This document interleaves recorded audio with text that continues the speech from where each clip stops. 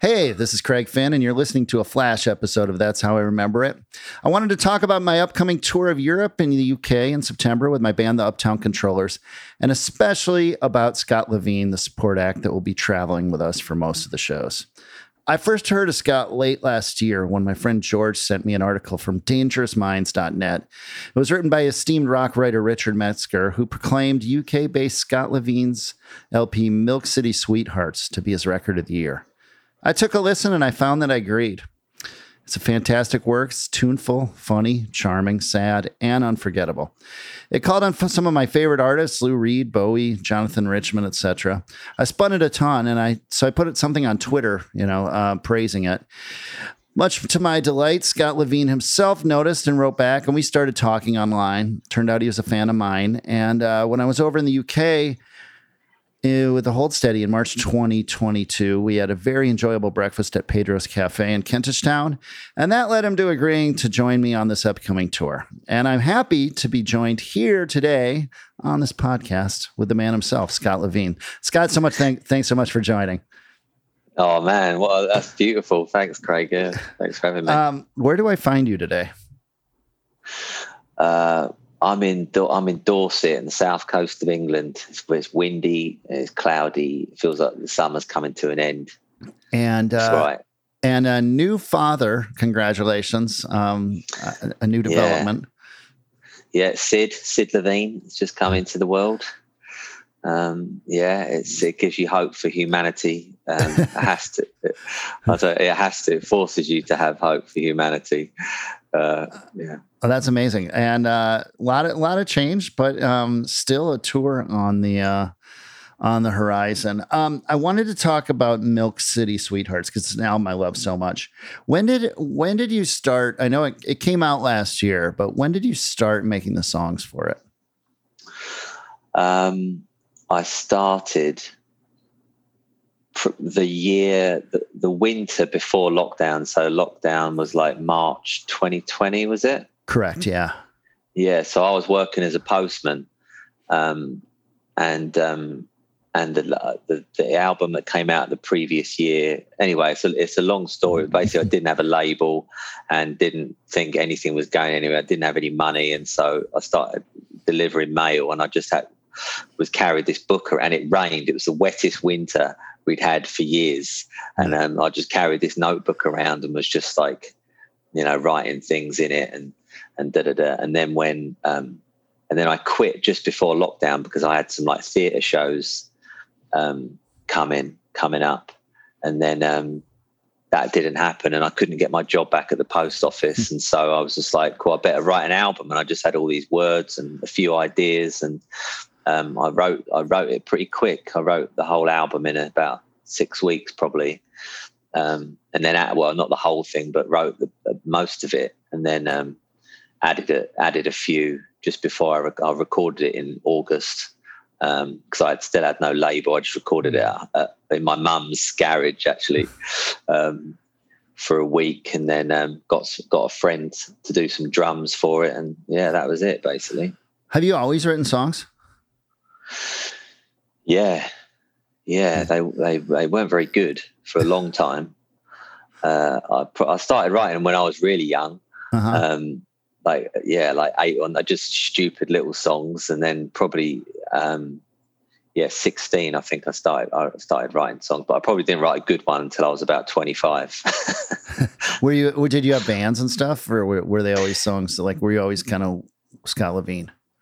No, I was in a band. I was in a band for years with with one of my favorite songwriters I've ever met. He's never released anything, and he's kind of this like drunk Jewish guy who I'm still in contact with, and he was 10 years older than me. I joined his band, and when I was like 21, and his songs were so good, it kind of stopped me from writing, to be honest, because everything I wrote was terrible compared to his songs. But I think over just being in a band with him for like 5 years really influenced me, because like people used to say, oh, his songs are too wordy and they're too like clever. Or it's not that I'm saying my songs are, but you know, I just loved them because it was stories and it was like emotional, and it made you just feel really alive. It was like there was just a lot of substance to it. I think your songs, I mean, to me, that's what I love about your songs. They're stories, and they're, there's parts that are spoken, and they all seem very believable. And, thinking about the way this podcast, like thinking about memory, a lot of these songs to me sound real, right? A lot of these songs really happened to you, right? Yeah. They did. Yeah. I mean, there's always a bit of, embellishment, I guess, but there's I don't know, I always say like it happened to someone, and but I think I had to live a bit of life before I started writing songs. But I don't know, they're also characters. Like I meet quite a lot of characters, and I have met a lot of characters, so I can't say everything that's in the songs is all completely me, because sure. it's not, I'm not that cool, and I've never been that interesting, but some of it's true. Yeah, one of the things I've been talking to all these writers about on this show is that it feels like if you get the details right, meaning like I feel like I can write a song about something I didn't do, but if I'm honest about the details, meaning if I understand where it happened or what street it looked like, etc., then I feel good about that, and I feel like it's still an honest song. Does that ring true to you? Is that something? Yeah, I think that's absolutely right. And also if you put your own, also on the other hand, like the facts and the details of the situation don't have to be true at all, as long as you put something emotional that you felt into it or something. It can be a different age, you can be writing from a woman's perspective, but I feel like there needs to be some sort of link to the heart or something, like the details aren't important for me. It just has to, because I've written songs before where I'm like, I'm going to write a song about this, like that's a funny story, and it just doesn't work because there's just no heart to it, and I'm trying to, it's literally all made up. And there has to be some root of truth to it, I think. My friend Eddie was calling that like the hollow bunny, meaning without some emotional honesty to it, or some kernel of truth, you end up with like an Easter candy with its hollow versus one that's fully chocolate, and it's always a little disappointing to bite into the hollow one. And I think that rings very much true. It seems like from your songs and knowing you just from our breakfast, you've traveled a fair amount. That's something that seems to show up. Yeah, I did in my 20s. Mainly Europe, and I did a bit of time in New York, not long, only a few weeks. But mainly Europe. I just really loved France, to be honest. I just spent a lot of time there, spent a couple of years there in my 20s, and did a lot of pissing about on motorbikes for 6 months here and there. Yeah. Right on. What, and then that shows up in the songs, I think. I mean, like certainly the one about the oranges, the orange groves, right? There's.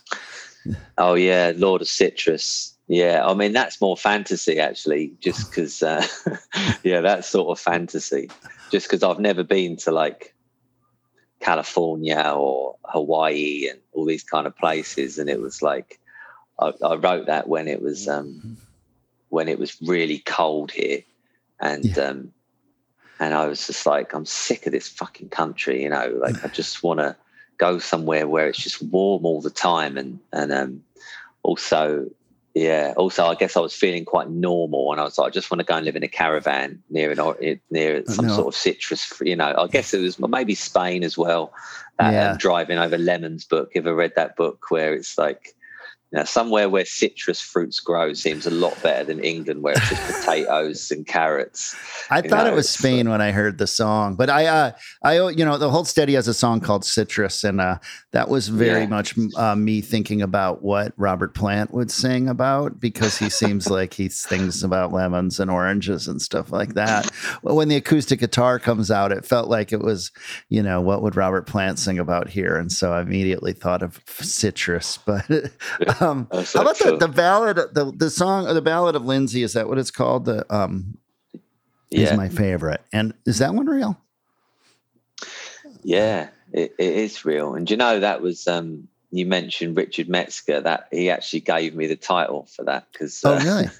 Yeah. Well, I sent him the demos just because he was the only champion of my music for a while. And so I just had a back and forth with him, and he's just a really good guy. And so I would just send him the odd demo and stuff. And I can't remember what the title was.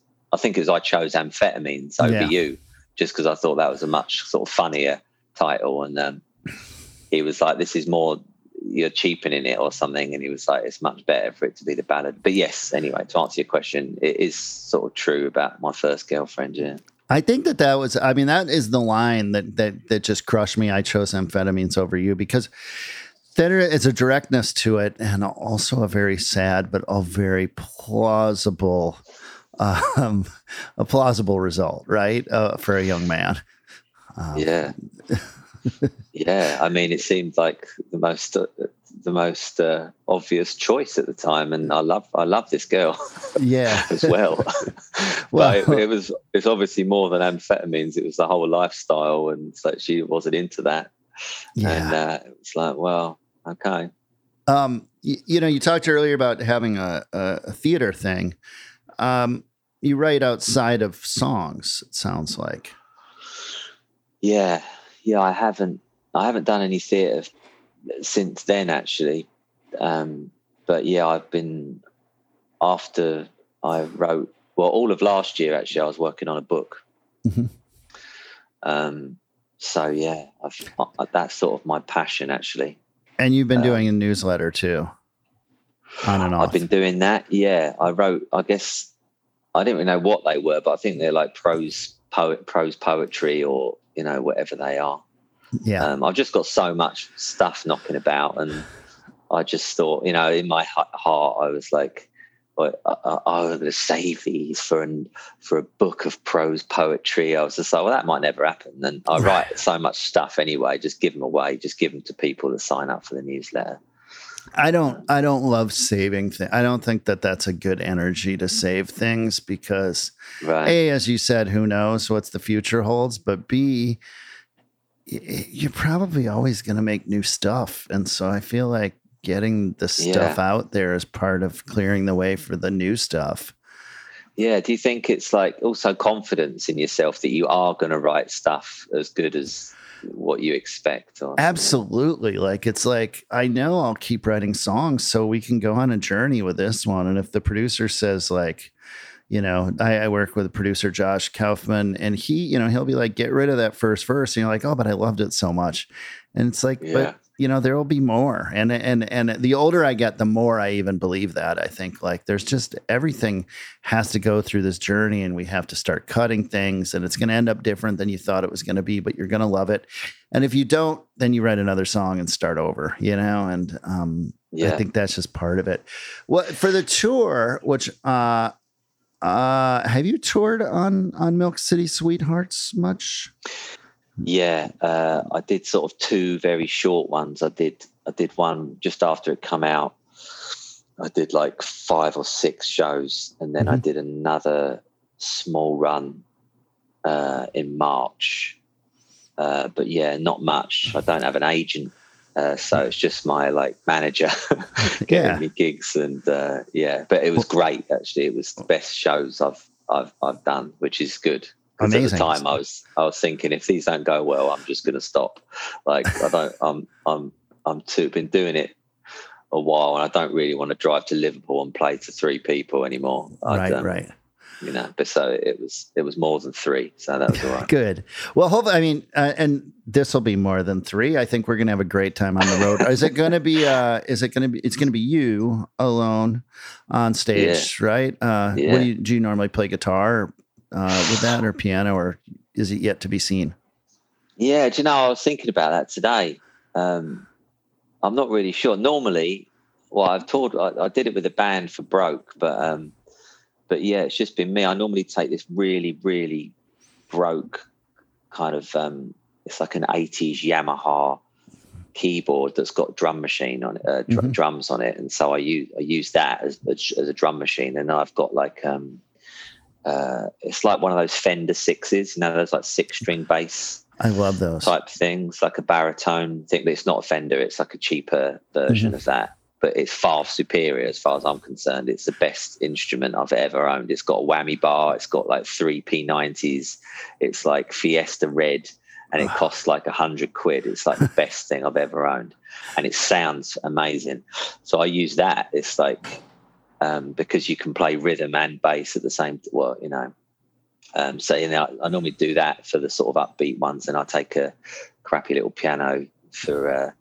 But I'm not sure what to do with you actually. But I think for the German ones, I'll probably just use your instruments. If that's all right. Yeah, well, and then yeah. Well, that's all possible.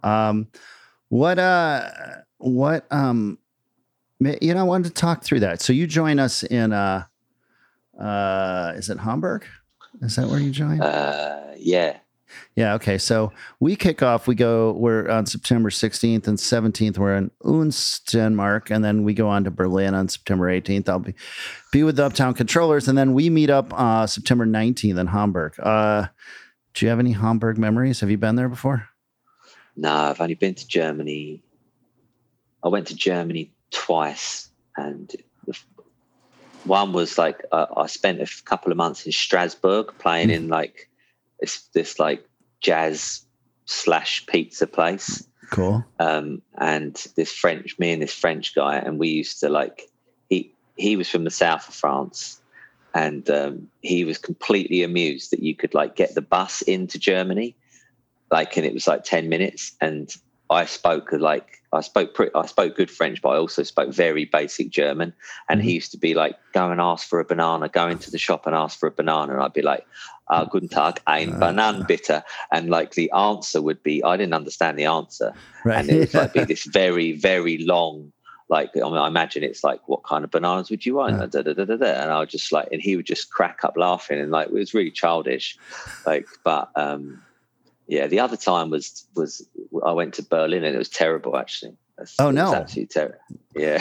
I've always loved Berlin every time I've been there. I think I've been to Hamburg a couple times, including the last time I was on tour. It was lovely.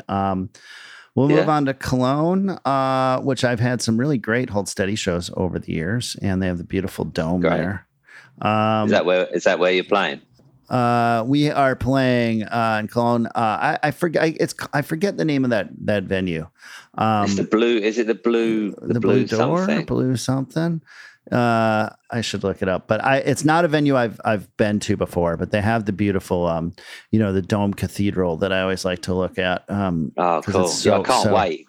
I mean, I've been in Dorset for months. I haven't left the country for such a long time. And then off to Amsterdam, which of course is always, exciting. And we're at the Paradiso there, which is a classic place. And I'm sure you've spent time in Amsterdam. And we played there last time. That was amazing.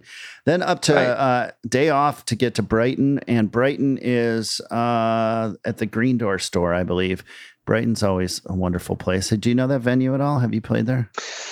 No, I've been there. I've never played there. No, okay. I've played a few times in Brighton, but never there. Yeah, that should be great. It's a great venue. London is the O'Meara's, which I know is a great venue as well. Is London technically, would that be your hometown show? I mean, I'm not sure if I know Dorset. It's not that far from London, right? It's 2 hours. Okay. It's 2 hours on the train anyway. London's my hometown. It's where I I grew up there. Right. I grew up in Essex, like East London. Okay, so, got it. Yeah. So that's hometown. Up to Leeds, where I have a bunch of friends, and that should be a spectacular show. That is one to look forward to on a Sunday night, day off. And then to Dublin, which again, last time we went was amazing. Ride the ferry. It's always exciting.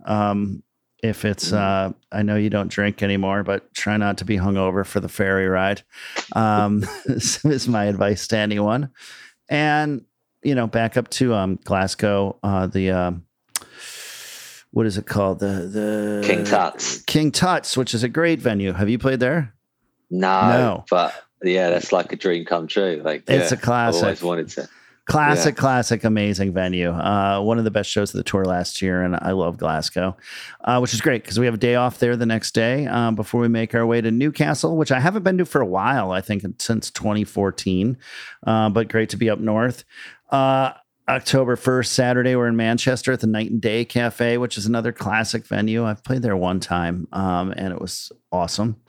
And then back down to London for the wrap up, which is at the Moth Club, which is just such a cool venue. I played that, I think, around the time I met you. The Hold Steady did a little show there. It was so good. It kind of looks like a Wes Anderson set, and it's sort of symmetrical, and it feels like feels kind of miniature, and it's in an old working men's kind of place. That one is really kind of exciting in that the Minnesota Vikings, the NFL football team, I support, I guess, are playing in London that day. And so there's at least some chance that there will be some Minnesota Vikings fans over for that game. And will either be celebrating or lamenting their loss. I don't feel like the Uptown Controllers music is super celebratory, but either way, I think we can fit the bill and hopefully make some people. It is in a sort of darkly romantic, It's like if we sing these sad songs together, it makes us feel better. So it's a celebration of some sort, and that maybe not American football. Yeah, it's probably not the best American football, but that game will be long over. So even some of the fans may have moved on to the next chapter by then. That'll be hours later. So they'll be crying over their pints. I think it's better crying over pints music, to be honest. But I still it's pretty upbeat though, even though maybe the nature of the lyrics and stuff. It's like it's got like a head nodding sort of thing to it. Anyway, I think we'll have a good time no matter what, and that'll be the wrap, and we'll all go home. But it's looking like an amazing tour. I'll have an amazing band with me, and it should be a lot of fun. I can't wait on many levels. I can't wait to see the band, see the new album played live. I can't wait to play myself. I don't really feel like a musician right now because I've just been working on my house all summer. Yeah. And and I've never played Dublin or Glasgow, all these different venues, and Germany. So I'm buzzing. Yeah, and it should be an amazing time. I think that we're going to have a life-changing few weeks, and I'm really glad you're going to be joining for it. Well, I think that's what I wanted to cover. So, Scott, thank you so much for joining us, and thank you, Craig. Talking about all this, and congratulations on being a father once again, and getting through these first few weeks of whatever might hold, sleeplessness or excitement or all of the above. Yeah, all that.